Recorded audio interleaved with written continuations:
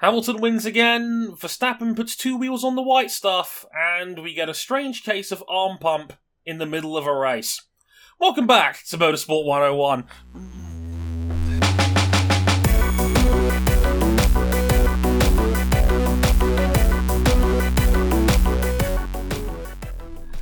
Hey gang, Dre Harrison back at it once again with a brand new episode for you, and welcome to episode 303 of Motorsport 101, or as our friend and yours, Chris DeHarde, said, 101 times 3. Good maths, everybody, good maths. 101 cubed. Yes. And with me on the show, as always, we have Mr. Ryan King. Hello, sir. Yes, I'm glad to be here. My beloved New York Knicks finally lost again. I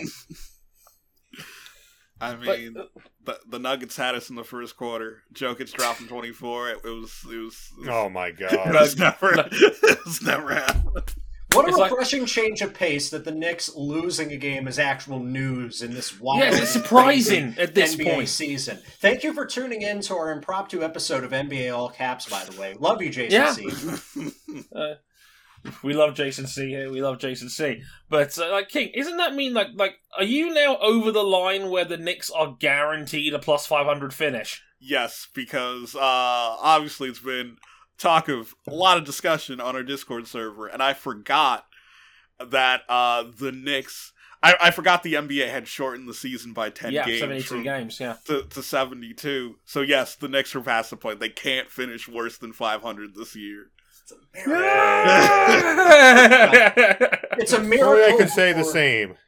It's a miracle for plucky, overachieving, small market teams. No! Never been used to success. Stop it. So the gritty underdogs come from Forbes released their sports franchise evaluations again, and for I think the last, as far back as I remember, the Knicks are the third most valuable sports franchise in the world at a value of $5 billion. $5 billion. 5 with a B. I think that's worth more than any soccer club in the world. That's just when I said the only two franchises worth more than the New York Knicks are the New York Yankees and the Dallas Cowboys. So you mean to tell me that James Dolan's about to buy FC Barcelona and take all that debt off their hands? No. That's a crippling... I don't think you could ban everyone from the Camp Nou. Somehow.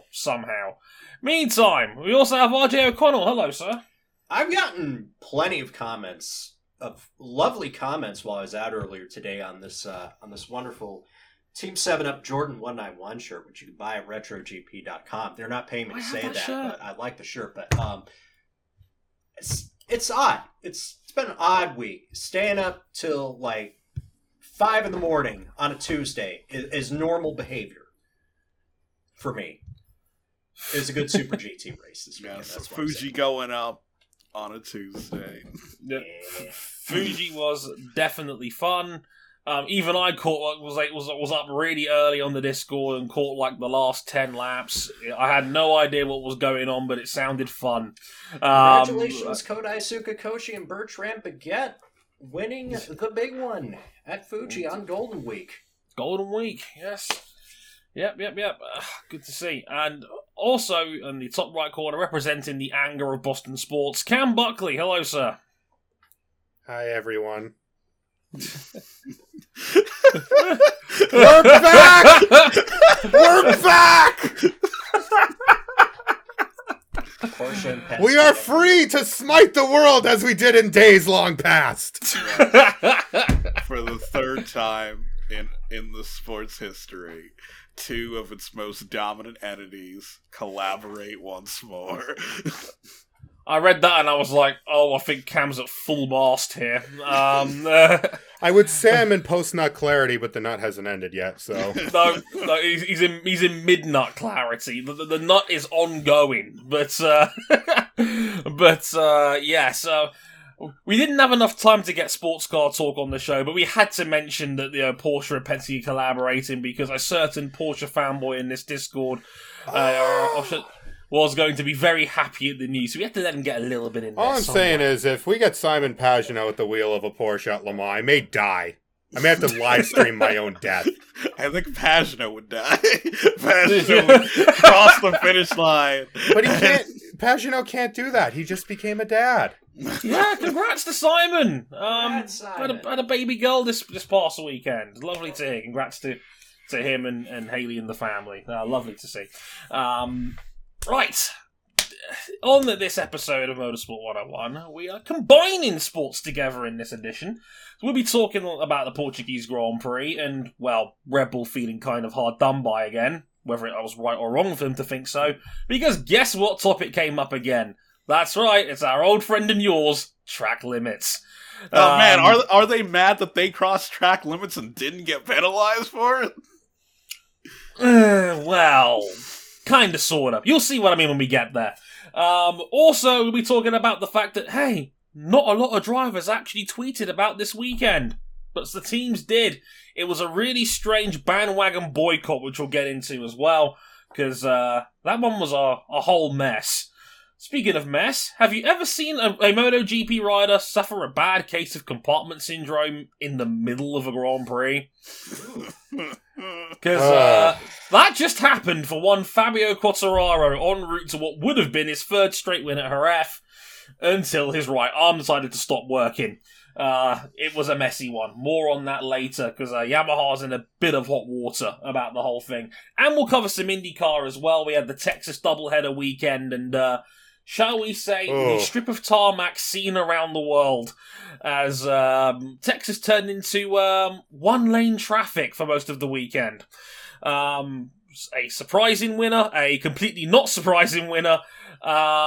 Thoughts about IndyCar and F1 in general with Pato O'Ward, Scott Dixon, a great result for Scott McLaughlin. All of that will be covered in the next hour or so.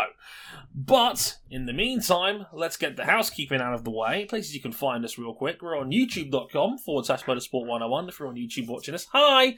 Hope you guys enjoyed the show. Like, subscribe if you haven't already. Hit the bell for notifications about when our content drops. We're on Facebook.com/Motorsport101. We're on Twitter at Motorsport_101. And if you have to find out our personal handles, they're on the screen right now or in the description. But if you want to listen to us via audio, they are at Harrison101HD, at CBuckley917, at Ryan Eric King, and at RJ O'Connell. We're on Instagram as well, at Motorsport101pod, for updates on our shows, as well as intros, other clips, and all that fun stuff is all on there as well, including King's creative editing with intros in European Super Leagues. Apparently I was excluded for some strange, baffling reason. Also, we are on Patreon, if you'd like to back us on there, patreon.com/Motorsport101. $5 gets you early access to all of our shows, all the audio versions of our shows, I should say, sorry. $10 gets you the upgraded versions, where you listen to the video versions of all these shows, and you can listen to them live as they're being recorded in the supporters club of our Discord server. Shout out to Jason in the chat as well. There's a few guys in there as well watching along on YouTube. Thanks guys for tuning in. Much appreciated as always. You can find all those details and more, including our written content as well, on the website motorsport101.com. There'll be a couple of pieces up on there in the next couple of days or so from yours truly, so you can look forward to some of that. Right, without further ado, let's go in and around this week in motorsport, and we will start at the top of the hour just in a minute now with the Portuguese Grand Prix, and safe to say the Red Bulls were track limited.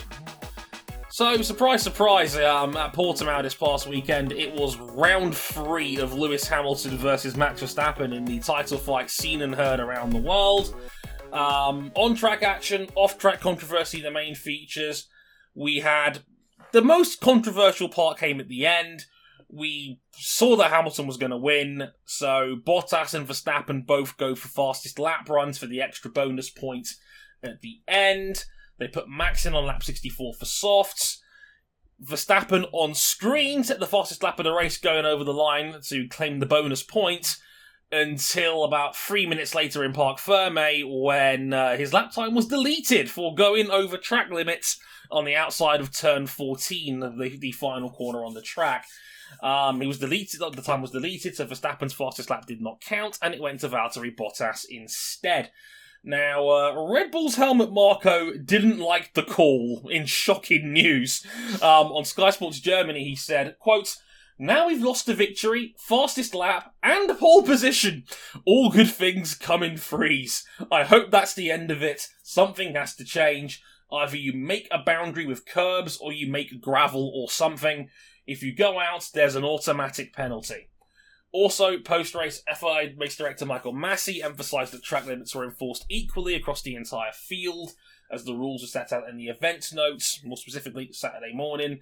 They stated, quote, "The track limits at the exit of turn 14 are defined as when no part of the car remains in contact with the red and white curb." Now, the question I want to ask to you gentlemen first and foremost is, do you think the FIA is coming after Red Bull unfairly? Was this an unfair call when it came to the penalty itself? It can seem like it if, these penalties are being enforced against the one driver that can realistically give Lewis Hamilton a run at the championship. Because, let's be real, we saw today that Valtteri Bottas just didn't have it in the fight for the victory. Neither did Sergio Perez. He's still coming to terms with the car. And I get it, in the sense that, this happened to him at Bahrain, where he gave up the victory because he went all four wheels off, trying to pass Lewis Hamilton in the final laps. He loses pole position. He lost a time that would have set him on pole position at Portimao, which is hard to pass anyway. And, I could see that if you're like a super partial Red Bull supporter and you're feeling your guy is getting, shall we say, hard by these rules, but I don't see it. I don't see it, King. Yeah, where, the rules were the rules. They were laid out well in advance. All the teams knew that was how that corner was going to be judged. And the FIA pretty much were put in a position where Verstappen had to be penalized because, they have the microsector timings.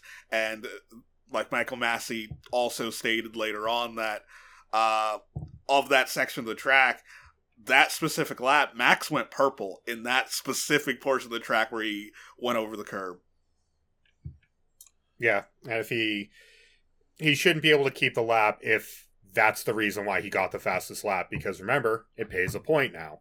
It matters in this championship when we are now, we have a bit of a checkerboard going on for the championship. Lewis, Max, Lewis.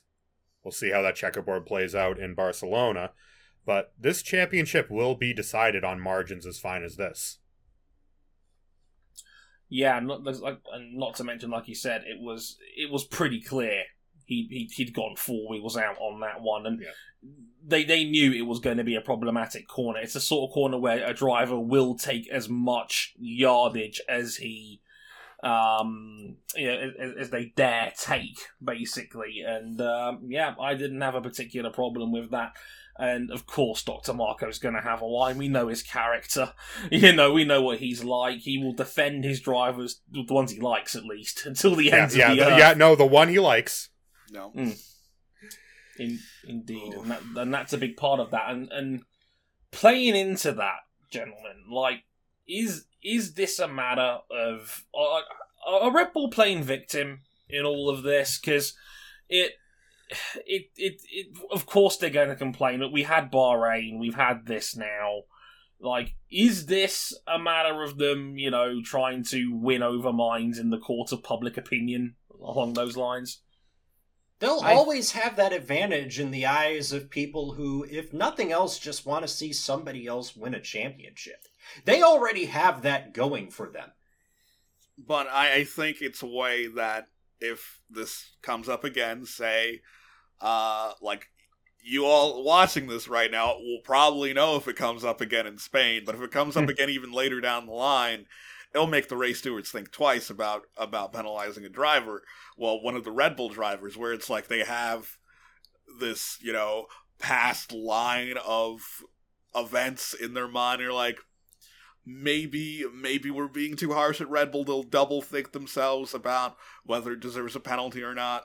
And Red Bull were trying to do this during the race when it appeared like Lando Norris had overtaken Sergio Perez off the track, and they went directly to the FIA to complain about Lando doing it. And they're like, no, they're like, Lando was on the track when he passed Perez, and it's sort of It goes back to seems like Red Bull trying to use up every advantage they have to hold on to this championship.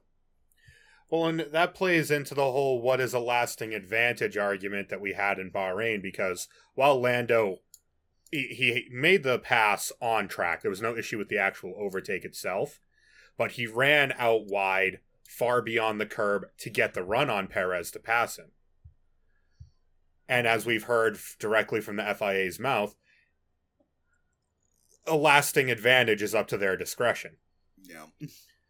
So we'll get into it more in our next point, but just as well, if the media is going to keep asking Red Bull about it, because they have been relentlessly since Bahrain, Red Bull are going to give them sound bites and they're going to go back into the media. Yeah, it's a perpetual cycle. The media It's feeds... it's another narrative on top of a close championship battle, and the people whose job it is to get the stories are going to milk it because that's their job.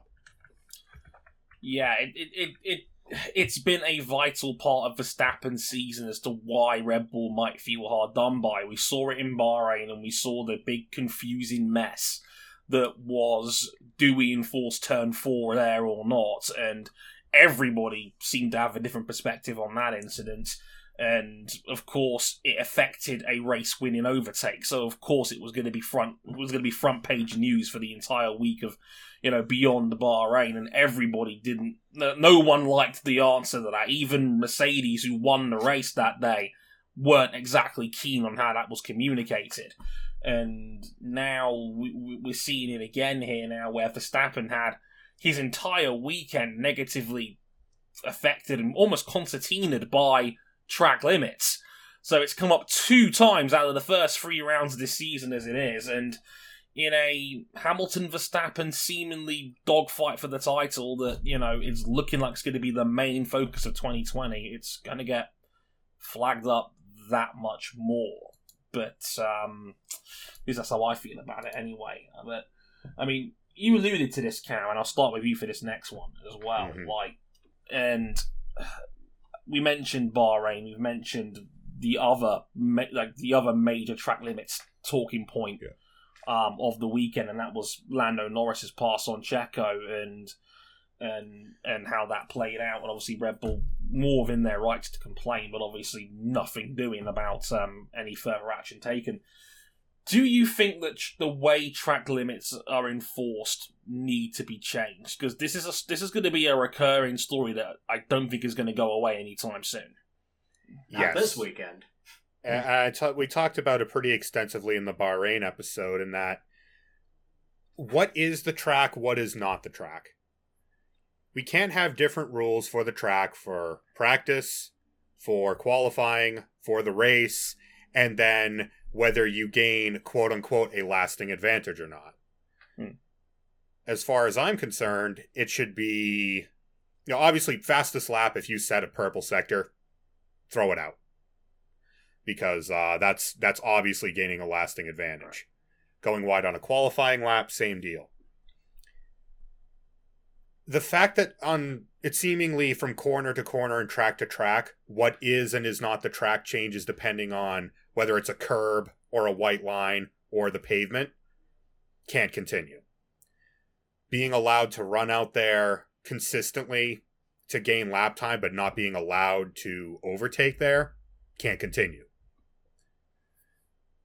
With regard to that, I think it should be, you can run out there 3 times and then you will gain a penalty. I'd say it's pretty difficult because, for the most part, especially I'd compare somewhat comparable to baseball, where there's a hard set of rules in baseball, but from ballpark to ballpark, each ballpark has their own specific set of ground rules. Yeah. And it's the same in racing, where there's a hard set of regulations, but at each and every track, there's a certain set of event notes where it has specific regulations for each track. And it's sort of kind of finding that fine line of making accommodations for all the venues you race at, but still having some form of consistent rule. and say in Britain, like, I know this was a big talking point because this is back in like the ye old downforce days where where the MSA, now Motorsport UK, introduced a new very strict track limits rules I where remember you talking about this, yeah.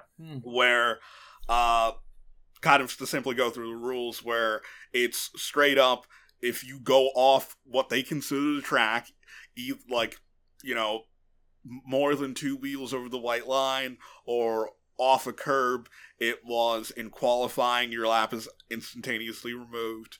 And in the race, no matter if you're racing anyone else or you're by yourself, first time you exceed track limits is a warning. Second time, black and white flag. Third time, that's when you start getting penalized. That's a 5-second time penalty. Fourth time, drive-through. And then fifth time, a black flag, disqualification. Oh. Sounds like F1 2015 after the track limits patch. And I could see F1 heading in that direction, but I don't know if that's something that the drivers or the fans would like to see, where it's like, yeah, third time you violate track limits, it's an automatic 5-second time penalty. Yeah. I think if anything, F1 fans don't want to see races decided by track limits infringements. But I personally, at the same time, it's the driver's job to keep the car on the track, Yeah. and giving them the liberties to do that without getting Stonewall penalized means that they will take that liberty because they're racing drivers. I've got no problem with the way that, you know, if you consider like the white line or the curb, you know, to be the track limits, that's fine. Because the reality is, and I know a bunch of old heads and Luddites and track limit scolds will hate to hear this, but we can't make tracks the way that we used to because we have to build, because that's just the way things are now. Yeah. So the reality is we just have to rework the rules. We have to make new rules, and just as long as they're consistently enforced, I have no problem with that. Like, we can't knowingly make tracks more dangerous just because you want there to be a concrete penalty for violating track limits. Yeah. No, like Helmut Marko is your upset safety. Your safety shouldn't be compromised because you ran out wide on track. Helmut Marko is upset that he lost the point for the fastest lap. Could you imagine if he lost all those points because his car ran off into a gravel trap or a concrete wall Yeah. in the final lap of the race? That would suck even more. Yeah, like, to follow on from what King was saying earlier as well, before we move on real quick as well, MotoGP has had a similar system now for quite some time to Formula One's, where it's, generally speaking, 3 strikes and then a penalty. Where, you know, you'll get the track limits warning on the 3rd violation on the rider's dashboard. We'll also see it on the live broadcast. And then the 4th time is a position drop. And beyond Which we've seen this year. Yeah, we've seen it this year. We saw it last year. We joked about it with Martin and Bezzecchi in Moto2 in Austria, where Martin put a wheel on the green at the final corner of the race, and it cost him the win, because on the final lap, it's an automatic position drop for gaining an advantage on there, and it doesn't seem to be as big an issue in MotoGP as it is to Formula 1. Maybe because it hasn't had a major impact on the title race, unlike F1's, where it's just kind of felt like, oh, well, this is your main story, this is your main focus, so of course... Well, I think the biggest factor... I think the bigger factor in MotoGP is that if you put that skinny little tire on a line of paint, you might be going for a hell of a ride. Yeah, MotoGP are sort of in this Goldilocks era where it's like, runoff is definitely safer than gravel, without a doubt. But heading out wide on a motorcycle, it is a lot more dangerous than heading out wide in a car. Right. Ask Marc Marquez how 320 horsepower on paint sends you up into the sky. Yeah, that's arguably cost him 2 titles in the prime of his career. But maybe. Yeah, I think this will go away. I think this will end up in a situation where we'll eventually just forget about it, because I still remember Michael Massey's first season as race director, and he talked about, you know, being more hands-on in race direction, using the black and white flags more often, and that just vanished. Yeah, well, probably Did for you Well, go we with thought that? this was going to vanish after Bahrain, and yet here we are again another round later with 2 incidents. It'll vanish after Spain because we'll probably be talking about how terrible this race is. By the way, when this episode comes out, please just let me know if that came true, or if it turns out we had an all-timer of a Spanish Grand Prix. Right.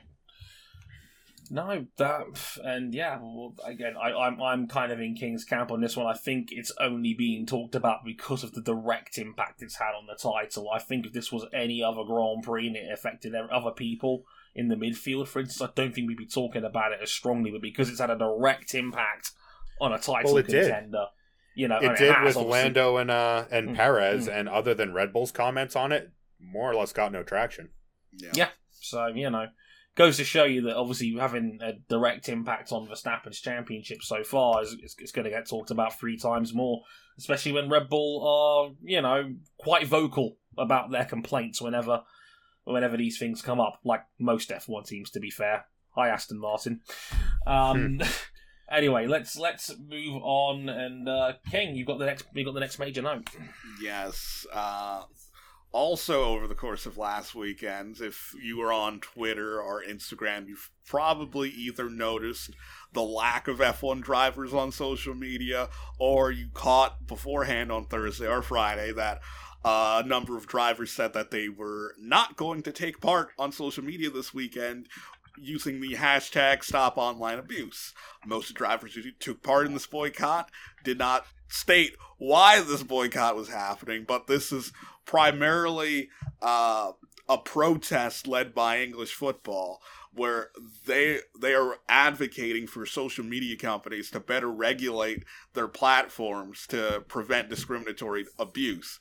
And this goes from the bottom all the way up to the top, being supported by the Premier League, the FA, the Footballers Union, the Referees Union, and pretty much in a press release statement, the Premier League's chief executive said that, quote, "The Premier League and our clubs stand alongside football in staging this boycott to highlight the urgent need for social media companies to do more in eliminating racial hatred."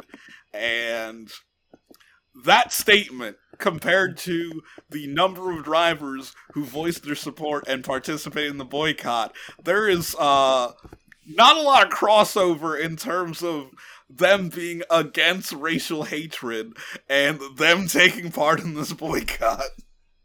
No. I can add a little bit more to this, obviously being the only Brit here, and it's obviously starting out in England. This whole thing was a mess, I will say, from the top, and I fully understand why pretty much all of English football, for what it's worth, was behind this. For those guys who don't know, in the UK, black footballers get racially abused on an almost weekly basis. A week does not go by in the UK without a story about some footballer getting racially abused. Like most recently as Tuesday of the week of this recording, with Raheem Sterling after Man City's big Champions League win against PSG. He was racially abused on Instagram. This is a very common problem in the United Kingdom. And I genuinely think that English football had their hearts in the right places with this. But as I've said on social media myself, this is not going to stop anybody from doing this. And it felt very much like people hopped on the bandwagon alongside this boycott as we got closer to the Friday 3 p.m. We're going to go boycotting now until basically Tuesday morning. English cricket, for example, jumped in. The Professional Darts Corporation in the UK chipped in. And then, of course, as we saw, the Formula 1 drivers started to chip in as the Portimao weekend started. And the message got diluted. It got diluted to straight water. Yeah. Yeah. Because when It you're was- out here, like, just to straight up say it, when you're out here and you see drivers who have, you know, been the perpetrators of, you know, racial discrimination out here supporting the boycott, when you have Nikita Mazepin out here supporting the boycott, It rings so fucking hollow. yeah. But I think in terms of just the average person on social media, because of the amount of people taking part and the people taking part not, you know, doing what the Premier League hoped, where it's like, hey, go to this, you know, specific posts on our social media, learn more. And there was a disconnect when people were under the understanding, like, oh, we're doing this boycott to convince racists not to be racist anymore. It's like, no, you're missing the point. That's not why this exists. Because over the course of the weekend, obviously, the Premier League and all its clubs had a media blackout. They did not post anything about the matches that took part, but they did continue to post certain things, where they posted stories about male and female footballers of color and their struggles playing it, you know, across all the different leagues, and they were trying to educate people on how to report abuse, not only on specific social media platforms, but to local authorities and the clubs themselves, so they can take action for them on their behalf. And like, they were really pushing to, like, we're trying to create an environment that can be better policed. It felt like, you know, it wasn't a blackout in the sense, it was a blackout of football activities while Yep. they highlighted other issues. Yeah. Mhm. Meanwhile, for the Formula One drivers who took part in this, and many others, saw free PR. Yeah. And I will also say that, and I know, Dre, you've talked about this quite a bit in the past. Mm. Putting up a big poster on your social media about going silent doesn't change the fact that you're going silent. And Right. that's very easy to do.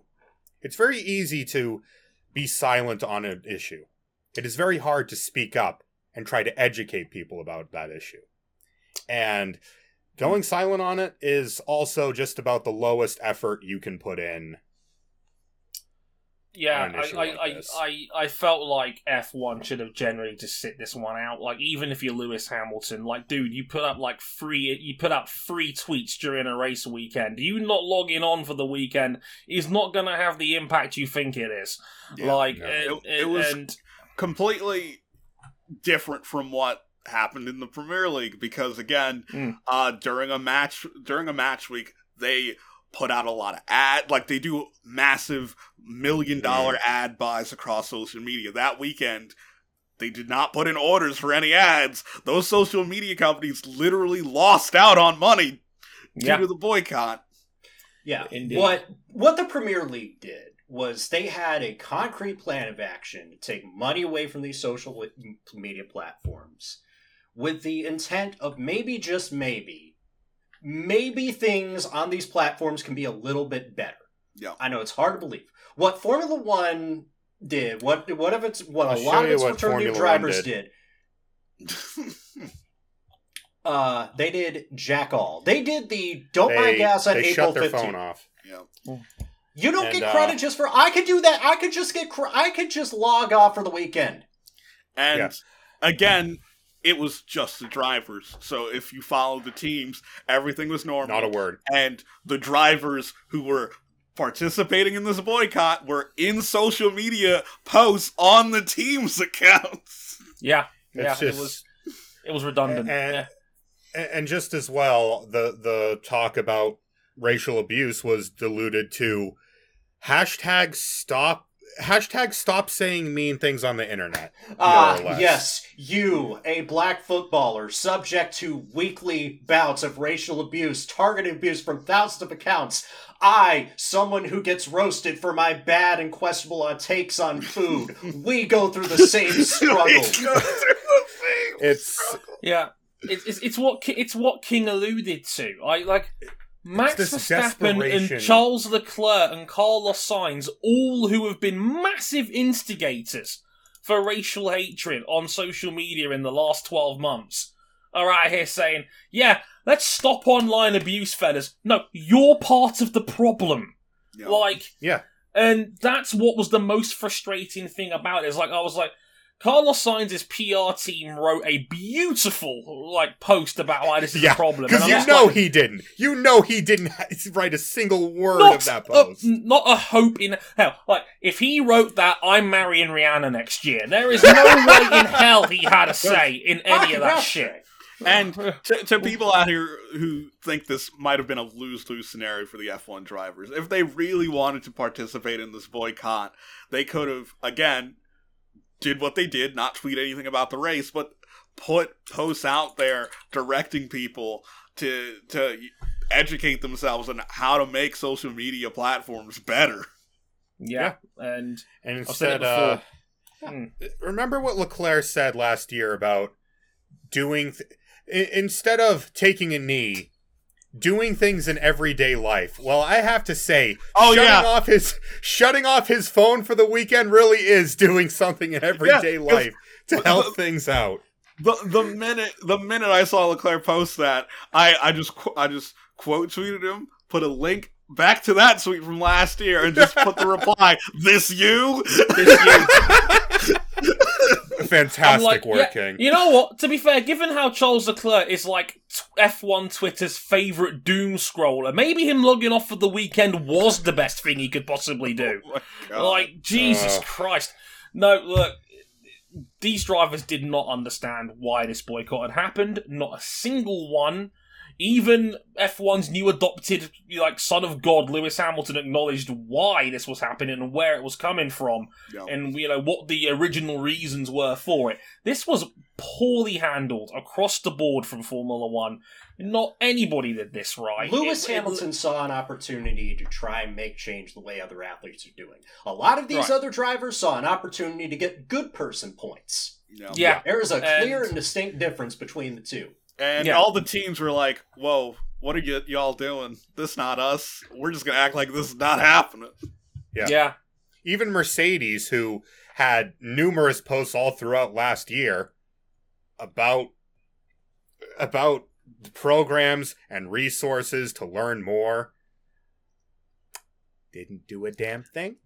Because, again, it's that point where it's realistically, you can't make every struggle your own, and I think that's something that a lot of people have to learn. And I understand why, it's obvious why Lewis got involved. That is clear. But everyone else had a reason to sit this one out, and a particular group of people decided, no, this is about me, actually. I don't like it when we are not about me, King! Why not me? Why not my struggle? Why not my struggle as a conventionally attractive white dude who gets paid tens of millions of dollars to drive a fast car everywhere around the world, get extra millions of dollars worth of endorsements? RJ has flown off the script and right in to intercept the Chinese booster rocket entering the atmosphere. Why not me and my problems? Yeah. To put it into a nice, neat little bow, I will say what I said on Twitter on Sunday night. Again, I think English football, where this all started, had their hearts and minds in the right place with this. And like I said, the factor of not giving these social media sites money for a weekend may actually hit their wallet a little bit. But I would also say is that silence is about the easiest thing you can possibly do. If the last year has taught us anything, it's that silence is complicity in many of these instances. And silence is a big part of the reason why we're here protesting this in the first place. Cam, talk to us about Jerez. So, two-wheeled hours. The MotoGP Spanish Grand Prix in Jerez, and oh my god, Ducati won too. How did this happen? Well, it was a mixed bag for Yamaha at Jerez. Fabio Quartararo was on course at half distance for his second consecutive win, third at Jerez, but a certain mid-race severe case of compartment syndrome, or as we call it unaffectionately here, arm pump, had him suffer with severe pain. He fell from first to 13th, and the race was eventually won by the man who hounded him all the way there, Ducati's Jack Miller. It's Jackass number 2. King, I want that intro. You're a man of your word. You know what to do. King, we got your ass in 8K. Oh, Lord. Oof. Since then, since the race, Quartararo's flown back to France. He's had another operation to fix arm pump. I believe this is his second one after one in his rookie season. Quote from him after the race: "Our race was perfect until the arm pump arrived. No more power to brake or accelerate. Victory was in our hands, but we need to understand why we had this issue today and be ready for the next race." And if you're Maverick Vinales, you just want to forget this weekend.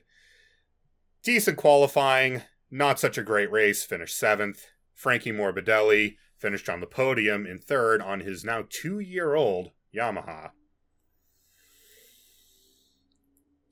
So,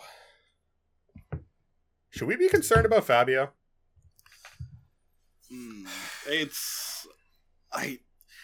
I want to hold out hope because again, it's still relatively early in the season. We still have a long ways to go, but it feels like it's not just a Fabio thing. It's a Yamaha thing in general, and they're all over the place. Yeah. Even when they're good, they're just up and down and all around. And this is now, I think, the second time he's needed surgery, third time he's had arm pump hit and ruin what was shaping up to be a good result. If he was going at lap record pace before the arm pump hit him in that race, he had broken Marc Marquez's lap record in 2019 twice over in the middle of that race before the arm pump hit, and he had a second and a half in hand on Jack Miller, and it all just came apart so very quickly. I remember watching this race on our Discord, at least the first 75% of it live as it happened. We were all thinking it was something wrong with the bike.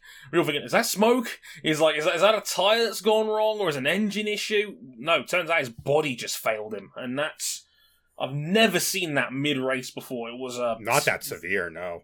No, never like that. I mean, to a point where you're suddenly a second a lap slower. That was unbelievable to watch. And I would take King's point and go one further. I don't think it's a Yamaha problem. I think it's a sport problem with arm pump. It's getting more and more frequent. We've already had Jack Miller have a case of arm pump this season. We've seen Quartararo have a case of arm pump. Like, we've also now seen, I think, Alicia Spargaro just had surgery as well. Yeah, so we've had 3 already in the first 4 rounds of this season. These bikes are getting more powerful and, as a result, more physically demanding to ride. And I think this is coming up more and more frequently. Well, I would say also, besides the bikes becoming more and more powerful, it's also an issue of just look at the schedule. Look how many races they're riding. 20 this year. Yeah, you've got this many races. You've got these bikes going faster than ever. You've got the Michelin tires, which, if you ask someone in that paddock, no one is friends with Michelin right now, and they're a company whose reputation is above the product they're putting out right now. And I mean, the most public, the most graphic instance of it was Marc Marquez, who the previous day got ragdolled into an air fence by his ever-loving Honda and rode right by Fabio like he was standing still. Yeah. He ended up 9th. We thought he was going to have a bigger points gap to Fabio after this race. As it turns out, he gained some ground. Wild, isn't it? It's incredible. He's only minus Fabio 50. even finishing the points to begin with. And now I think we should turn our attention to the other blue and black bike. Is Maverick Vinales holding Yamaha's factory team back now? I read somewhere that, like, it's only fitting that Maverick Vinales and Alex Rins, who raced together for most of their career, climbed the ladder together, are now in similar phases of their MotoGP career where they just can't seem to take the next step.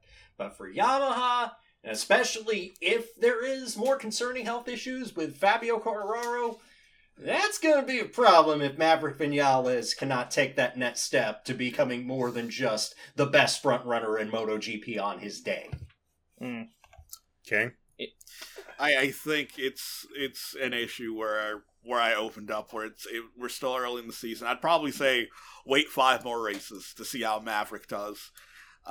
If he stays at the same place where he is now, yeah, Yamaha have a problem. Yeah, I was going to say, Maverick Vinales is 27 years old now. This is year 6 of him as a Yamaha factory rider. It's 6 on a Yamaha. I remember he climbed on that bike and blew the field into the weeds for 3 races in a row, and it's never come ever since then. Yeah, it's no longer a blip. It is now a full-blown rider weakness, because this is year 7 of him in the top flight, and we're still talking about Maverick having the same old problems. He's the ultimate rhythm rider. If you give him a rhythm, if you give him a clear track, his speed is almost unmatchable. And once again, he was he was metaphorically punched in the neck early doors, dropped to about 11th place, and lost too much ground to the leaders again, to the point where there was nothing in it for him in this race. This was another miserable P7, and Fabio's out here winning. He should have won back-to-back races. Like, Fabio should have a significant championship lead right now. Without and a doubt. he's been given a very, very lucky break that Fabio's arm failed him. And you're the team's leading rider. Like, this factory is bent over backwards to facilitate you as well. Yeah. This is your team if you're Vinales. They Fabio sacked just Ramon came through the Forcada door. for him. Yeah, they sacked crew chiefs for him. Like, they let Forcada go, and ironically, he's now Frankie Morbidelli's crew chief. So, like, they've had this team bent over backwards. It's now his team. The fact that Valentino is gone, and now the new boy has come in and whooped your ass. And now, is this guy going to be a number 2 rider for the rest of his career now? Because, like, it's looking like Fabio's their lead man. I've said this before, and I will say it until he proves me otherwise. Maverick Vinales can no longer continue to be the king of the hypotheticals. On paper, he's as good as anyone. In practice, if the bike is absolutely perfect, and it's the right conditions, and the stars and planets are aligned in just the right way, he can probably win you a race. But MotoGP is not that. Yeah. It's like when Lorenzo on the Ducati was talking about in his last year about how other people raced him. You can't be a scalpel in a world of chainsaws. Yeah. No.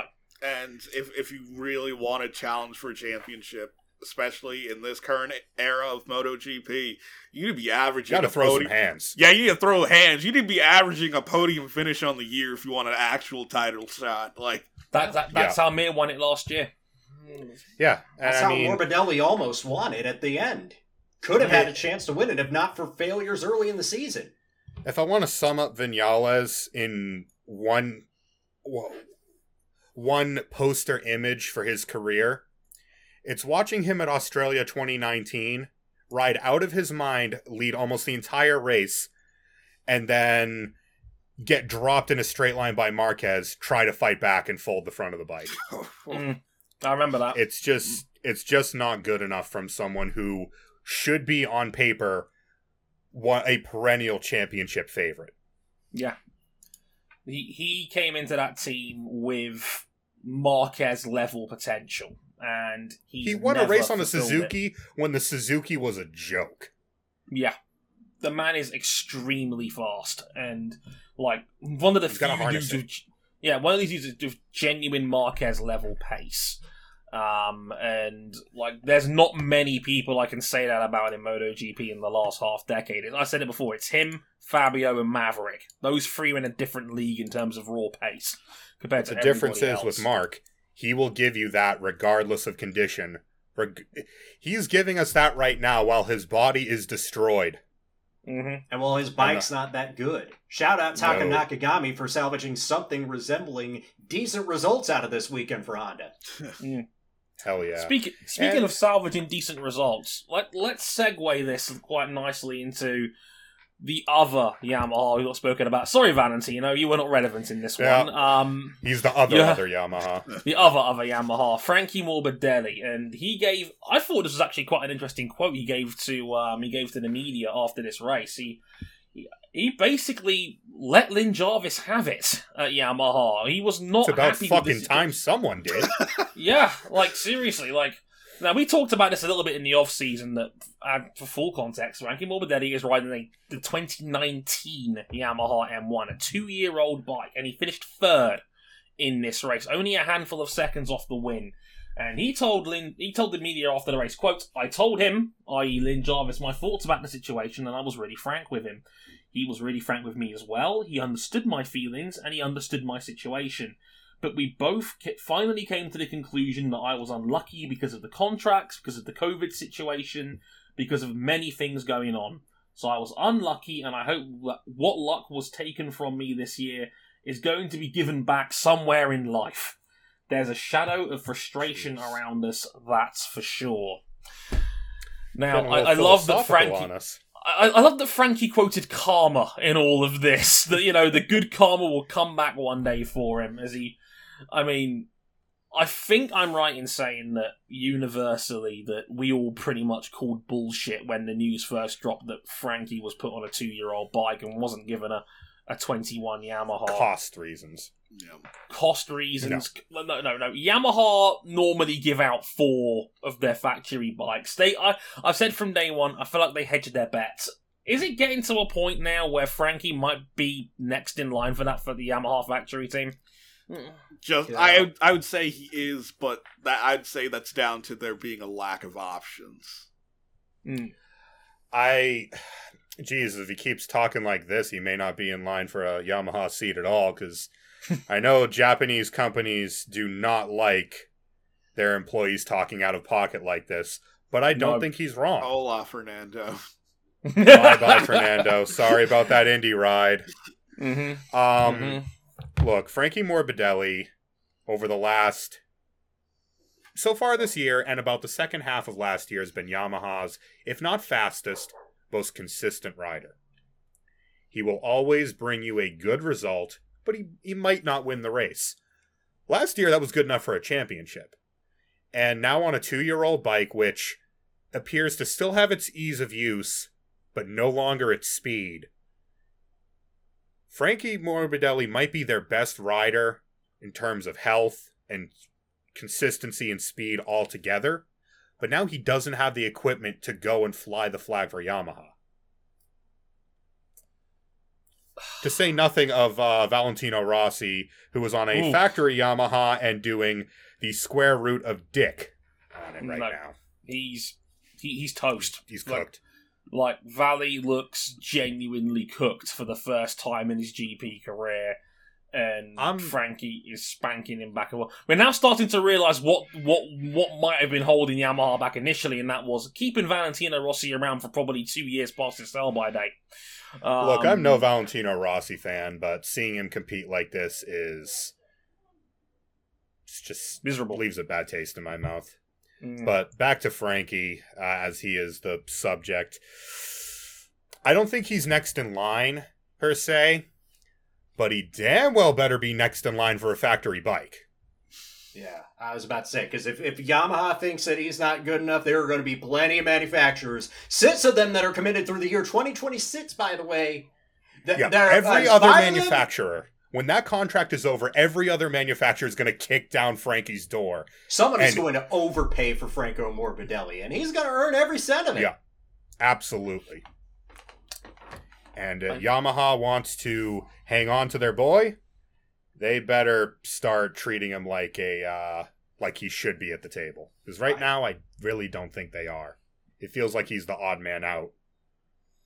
It's so bizarre when you see him on a 2-year bike, finishing on the podium, competing for the win, with nothing left to give on that M1, and Ducati finishing first and second at Jerez should be all the warning sign that Yamaha needs. That, you know, They're Yamaha's best track, Ducati's worst track. Ducati 1-2. Factor Yamaha's nowhere.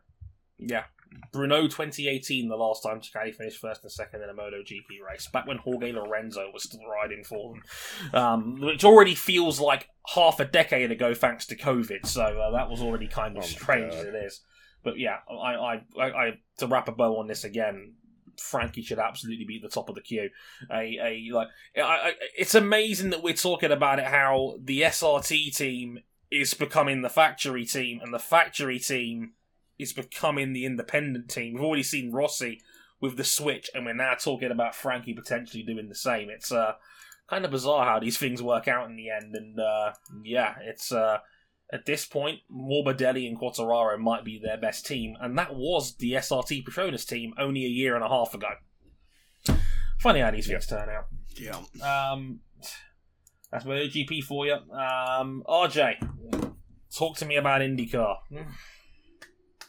April 29th, 2001, the day that should have been Dale Earnhardt Sr.'s 50th birthday, and of course the day that we should have had the Firestone Firehawk 600 at Texas Motor Speedway. The race that never... Not the same, really, is it?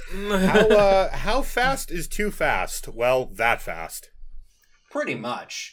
Not to mention, 6 weeks earlier, the theatrical race of one of the most infamous theatrical flops in the motor racing industry, Driven, starring Sylvester Stallone, all happening within the span of 2 months. Don't even talk to me if you can't name this racing driver. So what did the IndyCar Series, the NTT IndyCar Series, do to celebrate this monumentous occasion, this historic anniversary? Texas two-step. They gave us a 2-step into 5 pounds of dog doo-doo. The Genesis 300, a race that only had one on-track pass for the lead right at the very start. Texas Motor Speedway now has just one passable lane through the corners for an IndyCar because of this thick, sweet layer of PJ1 traction compound that they've laid in the middle of the track for NASCAR. And the thing about PJ1 traction compound is that everything sticks to it, even the dust. So nobody gets any traction on this. This was designed to give the NASCAR Cup cars more grip, but it takes away the grip from the Indy cars, leading to things like James Hinchcliffe ending up in a wall when being passed under dirty air after holding up most of the field for several laps. And I'm pretty sure, PJ1 was not designed to do anything, because I'm pretty sure it was like a NASA byproduct. No, PJ1 is commonplace at drag strips, also known as VHT, for additional traction. It is not designed to just slather the entire racing groove of a racetrack to get more grip. Where I think it has had a sum total of one successful application. My home track, New Hampshire Motor Speedway, which has gone from complete garbage to mid. I appreciate Scott Dixon for theoretically tipping over the vending machine onto everybody else's chest. 206 laps led out of 212. That's a sterling performance, but that race was unwatchable. Yeah. But in race 2, the Etspel 375, we had Patricio Ward win the race ahead of Joseph Newgarden and Graham Rahal after the Mexican sophomore pulled off some aggressive moves in the second half of the race. And after the victory, McLaren boss Zach Brown kept his word and promised Pato a shot in the McLaren at the Young Driver F1 test in Abu Dhabi in December. Though I like to think of it as a huge success for a guy whose career should have died out a half a dozen times before he even got to IndyCar. With all the funding issues that he had on the road to Indy, with the stop-start saga that was his brief foray into the Red Bull Junior team that went nowhere. It's never happened. Great. It's great for Pato that he won that race. I'm so happy for him. So, fellas, what does IndyCar do about these ovals and their place on the calendar? Blow them up and rebuild them. Because Even PJ1 is not compatible with IndyCar cars. Jesus fucking Christ. Oh my god, the first race was boring. Oh, Jesus. So, a reason why I mentioned why PJ1 is a NASA byproduct, that PJ1 was designed specifically not to be removed. It is high temperature coating for spacecraft. It is literally designed to withstand anything. And that's the problem. Despite washing off the PJ1, it is soaked into the asphalt. It has stained it, which means not only is there still some PJ1 there, it's in the Texas heat. Texas, pretty hot. And because that section of the track is darker, that section of the track is significantly hotter. So you get a huge temperature differential between the tires running on the normal asphalt and the tires running in the PJ1, and terrible things happen. I was going to say, as a man, as a Brit here, and an uneducated guy when it comes to mainstream American motorsport, is this PJ1 just at Texas? Is there any other tracks where they're running this new? There's a bunch. No. It has become kind of a staple of modern NASCAR ovals. Yeah. Where they think it's a way that they're trying to artificially tune the track to have more lanes to race on. But by and large, other than New Hampshire Motor Speedway and to an extent Bristol, it's been largely unsuccessful. Yeah, it's one of the reasons. It's one of the reasons why IndyCar outside of Texas only races at Gateway, because Gateway doesn't have PJ1 because they're not on the Cup Series calendar. And amazingly enough, they're the one oval race that consistently puts out good races nowadays. Because the Indianapolis 500, depending on the temperature, can be very hit or miss sometimes. That's been the one shitty thing about the IR18's oval package, is that for a road and street course car, it is fantastic. For an oval car, it's very, very finicky. Well, oval, I think they got it in a good place, and then they put the aero screen on. And don't get me wrong, all about safety, but they still have some ways to go before the racing product out on track is what it was before the aero screen was implemented. And by the time they get there, we'll probably have a new car anyway. Probably. But yeah, back to the track subject. Texas Motor Speedway is cursed. Yeah, it is cursed. It's got to be cursed at this point. With NASCAR, with the stock cars now, what you're actually getting a lot of because of the Cup Series Aero package is getting drivers just running the right side tires in the PJ1 to help the car turn. So even though they're using the PJ1, they're only using like the bottom edge of the groove, while the rest of that entire section of the track is slathered in it. Yeah. Right. Now, is this going to have implications for ovals and IndyCar's place with ovals on their calendar in general? They're not going to put it on the. They're not going to put it on the Brickyard. So I think it's the opposite, where it's like if a track has PJ1, it is highly unlikely that IndyCar can race there. But then that limits where they can run, because so many ovals in the United States being on the NASCAR calendar, because, well, it's kind of their thing. And they own half the circuits. And they own half of them, which isn't helping IndyCar's case either. Inevitably, this is going to be a big problem going forward for IndyCar. And there's just not a lot they can do to avoid it. You're going to have to find tracks that aren't, that don't have this compound on here, or that, NASCAR just isn't going to. Now, I heard that or develop a tire or car package to try and compensate, but that costs money. That costs engineering time.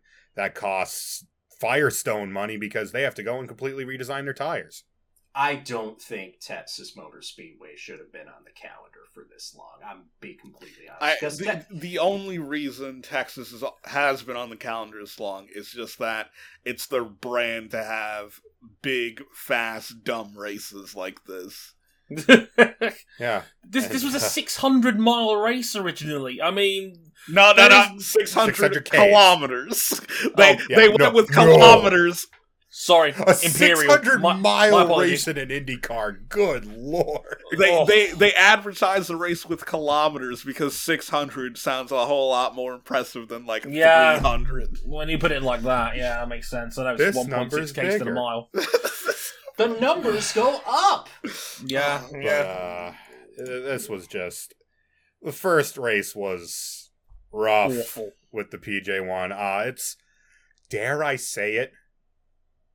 It's one of the most boring IndyCar race I've watched since before the introduction of the DW12. I can't remember one that was more dull, personally, and I've been watching full time now. It was my seventh season. Bless the IndyCar newcomers and relative newcomers watching that race. It's like, wow, this is fascinating and dangerous. I'm like, buddy, if you're finding joy out of this, like, props to just you, wait. and props to Scott Ditson for just doing his part to just run the field over roughshod. Good for him. I would Well, not even recommend when- watching this race back. Glad for Pato that he got that first W. Yeah, Pato got his Even first when- W, and Scott Dixon is one win away from being tied second on the all-time wins list with Mario Andretti. Oh, and he's winning the championship again.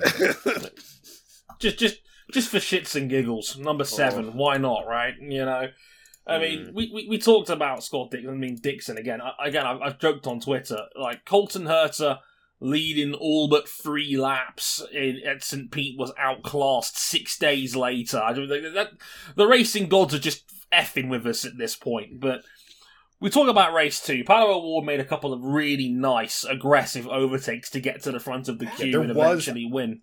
Thank goodness there was actual racing in race 2. They learned. Because in Indeed. race 1, even if you got a run on someone, you couldn't do anything with it. Indeed. But in race 2, we had Pato O'Ward up, take race 2 in fantastic fashion. A very impressive win.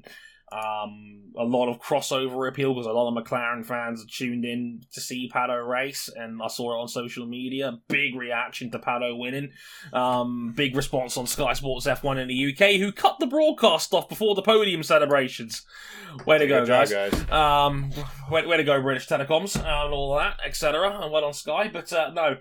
I wanted to talk about this in the context of Zach Brown, because we talked about this a couple of weeks ago about Colton Herta getting some F1 rub. With talks about him in the situation, and now this one's probably one step further than that, because Zach made a promise to Pato last year about a guaranteed test if he won a race, and now he has won that race, and I have no reason to doubt Zach's word that Pato will get a Zach shot at the signed young on to, driver test. Zach spoke up right after the race. Is that a deal's a deal? See you in Abu Dhabi.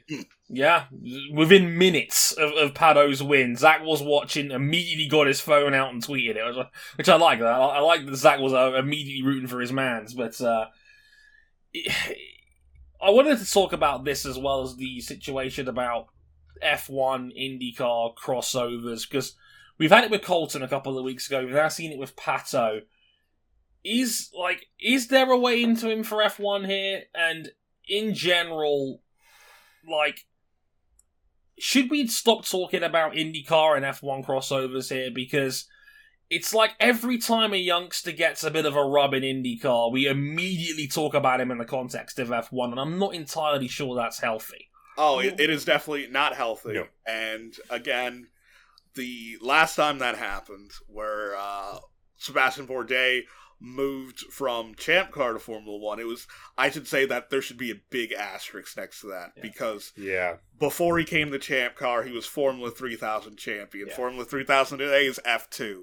So imagine if someone went from F2, spent 5 years in IndyCar, won 4 championships. Of course, they're going to get the call to come back. Right. A better analogy would probably be somewhat along the lines of Jacques Villeneuve, who fell into a golden situation, who just happened to sign with the best team in the sport upon his Formula One debut. Sebastian Bourdais, Cristiano Di Matta did not have that luxury. While Pablo Montoya was at least able to come to a team that was capable of winning races, and much like Bourdais, he was already in the ladder to F1.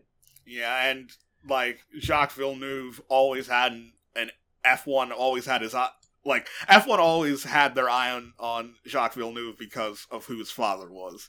So Sure. like Yeah, again, it's in the an name. asterisk, yeah. Where it's like I'd say, like again, the last person to like naturally get to F1 from IndyCar would be Cristiano Damata, and before him, like Michael Andretti, and it didn't work out well for either of them. No, because Cristiano Damata went from a tremendous Toyota team, right at the tail end of Toyota's involvement with CART, right into a Toyota F1 team that scored points on debut and then did a whole lot of nothing for about 7 years.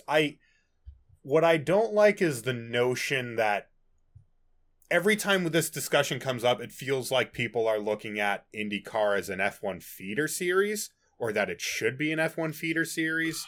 Despite F1 being almost 50 years older. I mean, despite IndyCar almost being Younger. 50 years... younger. It's like despite IndyCar being 50 years older than Formula 1 is. Like, When in reality, what it is, and yes, the cars are spec. Yes, we really don't go to many ovals anymore, but it's just another discipline. yeah. It's American open wheel racing is not the same as F1 open wheel racing. They're both Very the much pinnacle of their own respective discipline. And I would love to see crossover, but I would too. for it to happen naturally rather than, oh, this guy's pretty good in IndyCar, would love to see him ditch that loser series and move to Formula 1, because that's kind of the notion I get when I hear the majority of this talk.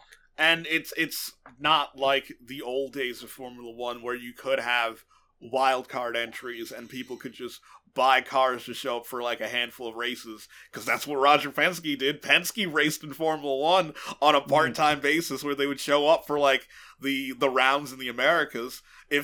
I think F1 should open itself up more for part-time crossovers and Absolutely. maybe have allowed teams to run third cars for like wildcard entries in sort of a MotoGP style thing. Yeah. Like, MotoGP allows up to 6 wildcard appearances a year. It's why we've seen guys like Michele Pirro and Mika Kallio come in. I know MotoGP tends to use it more for testing purposes, as opposed to, crossover, ultra-competitiveness like we've seen in the past. But Unfortunately, long gone are the days of,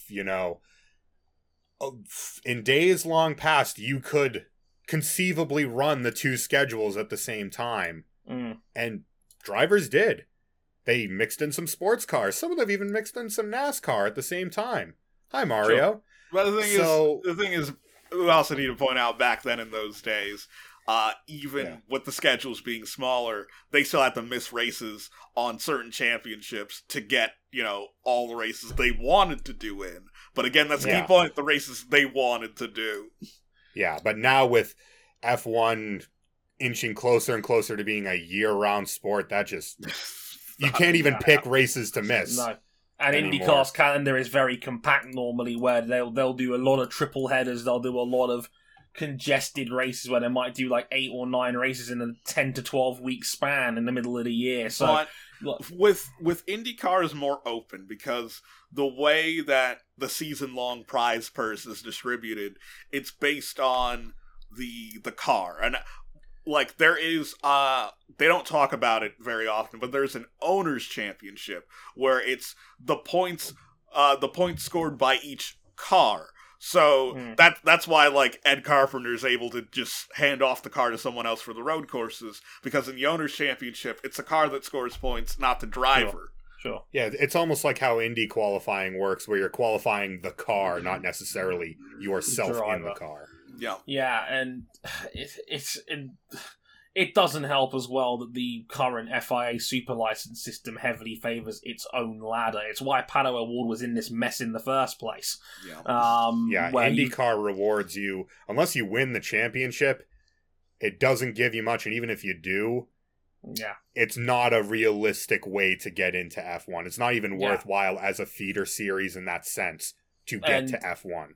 And team bosses are not going to look at IndyCar as a way of bringing people over. One, because it doesn't pay enough on the points license system. And the second problem is the European ladder is in a bit of a golden period right now. We've talked about it before. Lando Norris, George Russell, Charles Leclerc, Max Verstappen, Pierre Gasly, all in the last half decade or sooner. Like, the Pretty amount good. of talent that has come through F1's own ladder in the last half decade has been a glowing success. Like, the sport is younger than it's ever been. It's more exciting than it's ever been from a young driver standpoint.